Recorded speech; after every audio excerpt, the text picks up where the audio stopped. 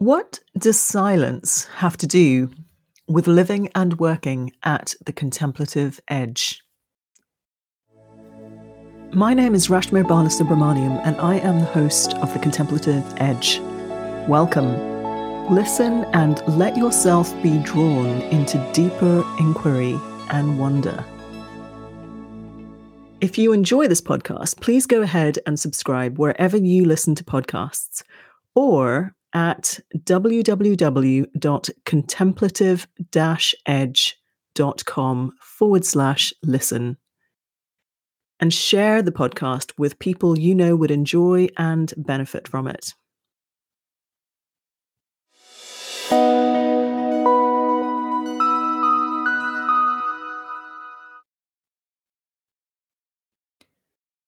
So far in this season on silence, we have explored what silence is from various angles.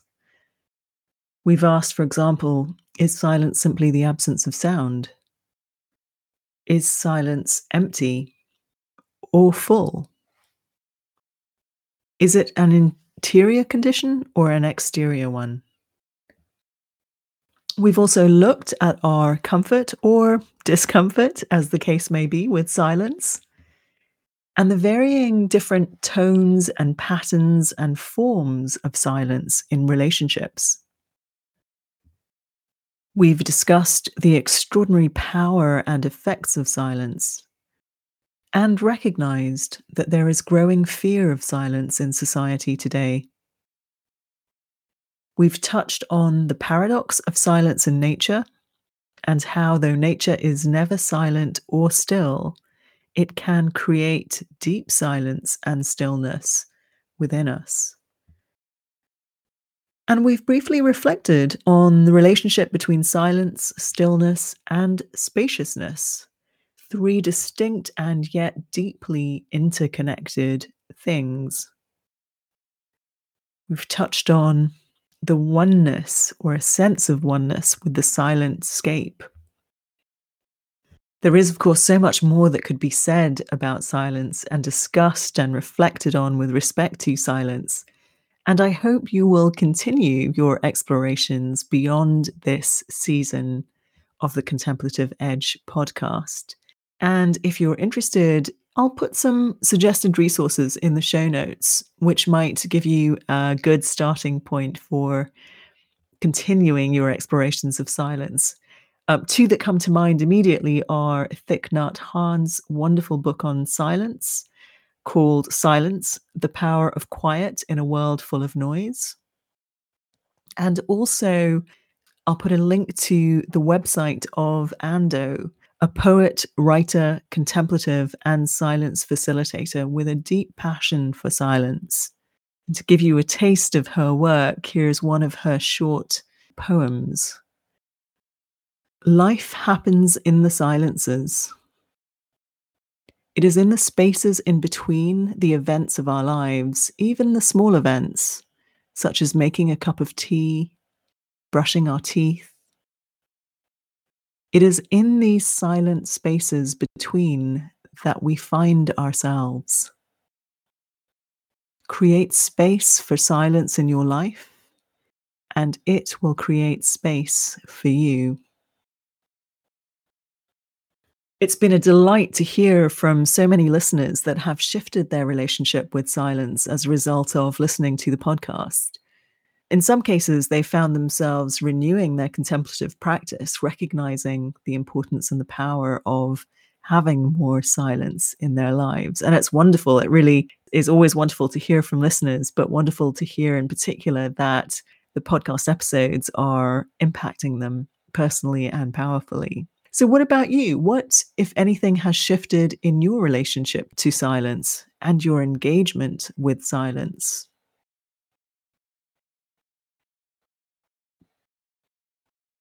Do feel free to find me on Twitter at Rashmir and let me know. I'd love to hear.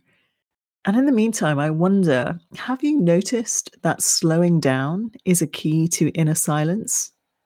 I was reminded of this morning as I was walking to the beach, and realized I was rushing with a sort of focused intent of getting to the sea. And I stopped, I paused, I looked around, and immediately slowed down. And then as I continued walking at a slower pace, I was stunned by the wider perspective I suddenly had, the expansive sense of the soundscape, and the different number of birds that were chirping in and around me. It was as though by slowing down, nature had come alive around me. Of course, nature was alive regardless of where my focus was and how fast or slow I was moving, but that connection to the awareness shifting was incredibly powerful. So, next time when you notice yourself hurrying or rushing or being overly focused on what you have to do or where you're trying to get to, slow down and notice what opens up and whether inner silence arises as you slow down and what in particular that enables. This kind of slowing down is, in fact, in my experience anyway, more important to cultivating silence than stopping or withdrawing from noise or even being alone. And the beauty of it is that we can do it anywhere, anytime, any place. I suppose, in a sense, that is the art of mindfulness, which is such a simple and powerful practice. And it's a practice that builds on itself over time in very powerful ways. So, slowing down and silence are key to living and working at the contemplative edge. Now, I define the contemplative edge as the place that exists within alert stillness. It is a place where perspective expands, possibilities emerge, and inspired creative action becomes clear. It is not so much a destination as a way of being, one that requires practice, a willingness to play and experiment, and the courage to go within and connect to yourself at the deepest level. It's also a place where we might find it easier to relax into not knowing, and thus it's a place where we can find and express our truth, and perhaps the wider truth that we tune into while we're at the contemplative edge. Now, you may have a different definition of the contemplative edge, though I'll bet that there are some similar qualities of slowing, silence, stillness, and spaciousness inherent within your definition. These qualities are present and are developed through practice within every contemplative tradition that I know of. In fact, Richard Rohr, the Franciscan priest and founder of the Center for Action and Contemplation, said, "I believe the primary orthopraxy is silence. It precedes all other spiritual practices, all other spiritual disciplines." And it is said that a man once asked Rumi, "Why is it that you talk so much about silence?" His answer was, "The radiant one inside me has never said a word." Lao Tzu said that silence is a source of great strength. And the Buddha said, silence is an empty space.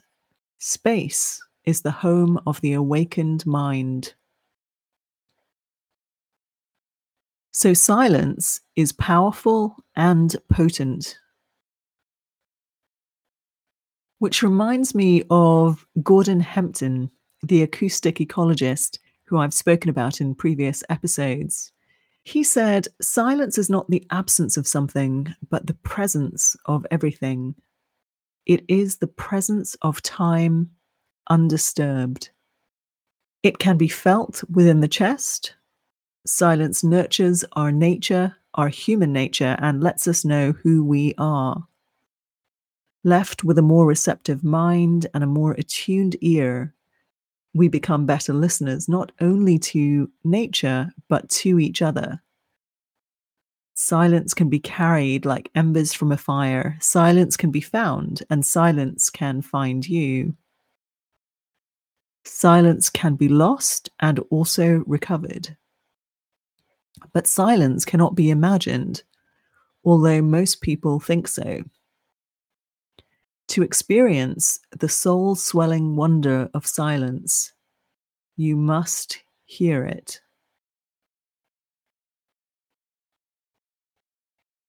Once again, that was Gordon Hempton, the acoustic ecologist, on silence. Now, artists and creatives of all types know the incredible power and potency of silence. Claude Debussy, whose music is extraordinarily picturesque, an impressionistic form of music in some sense, said, "Music is the silence between the notes."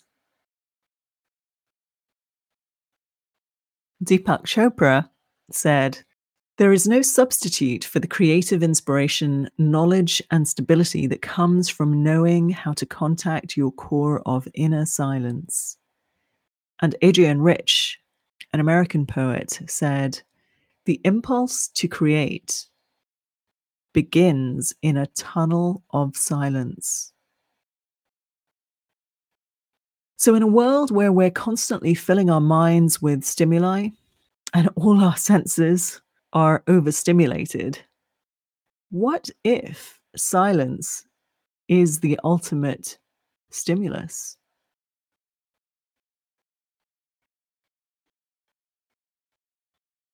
Silence is certainly key to both creativity and contemplative practice. And it's also an outcome. In particular, when we wander in nature, we return to a state of wonder and awe. And with growing inner silence, we return to mystery, to not knowing, and to being open to what is, or perhaps just being. These experiences are not just limited to when we're in nature, they can be experienced in the everyday, as Ando suggested. And when they are experienced in our everyday, these moments of awe, of wonder, of supreme stillness and knowing, they grow and they expand. And they build a deeper vein of silence and stillness within us. And as the deeper vein of silence and stillness within us grows, our ability to sense into what is alive and what is emergent, even in the midst of noise, grows, allowing us to work more effectively and more harmoniously with the creative impulse. This is the contemplative edge, where creation happens in cooperation with life. Richard Rohr put it very powerfully when he said, "When we connect with silence as a living primordial presence, we can then see all other things and experience them deeply inside that container." Silence is not just an absence, but a primal presence. Silence surrounds every "I know" with a humble and patient "I don't know." It protects the autonomy and dignity of events, persons, animals, and all created things. Richard Rohr has written and spoken eloquently on silence, and I will include a link to at least one of his pieces of writing in the show notes if you'd like to read more. So it seems clear silence is essential to living and working at the contemplative edge. It is a sort of wholeness within which we can connect to the deeper wisdom within us and outside of us. It is a sort of knowing within which we can attune to the deeper threads and creative impulses of life. And I wonder whether, on some level, silence is also a deeper plane of love.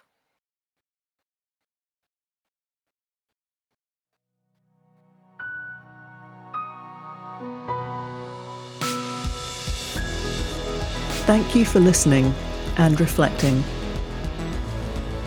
If you enjoyed this podcast, please leave a review over at lovethepodcast.com/contemplative-edge.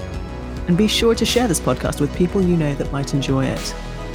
And of course, let me know what this podcast prompted for you by finding me on Twitter at Rashmir, Rashmir.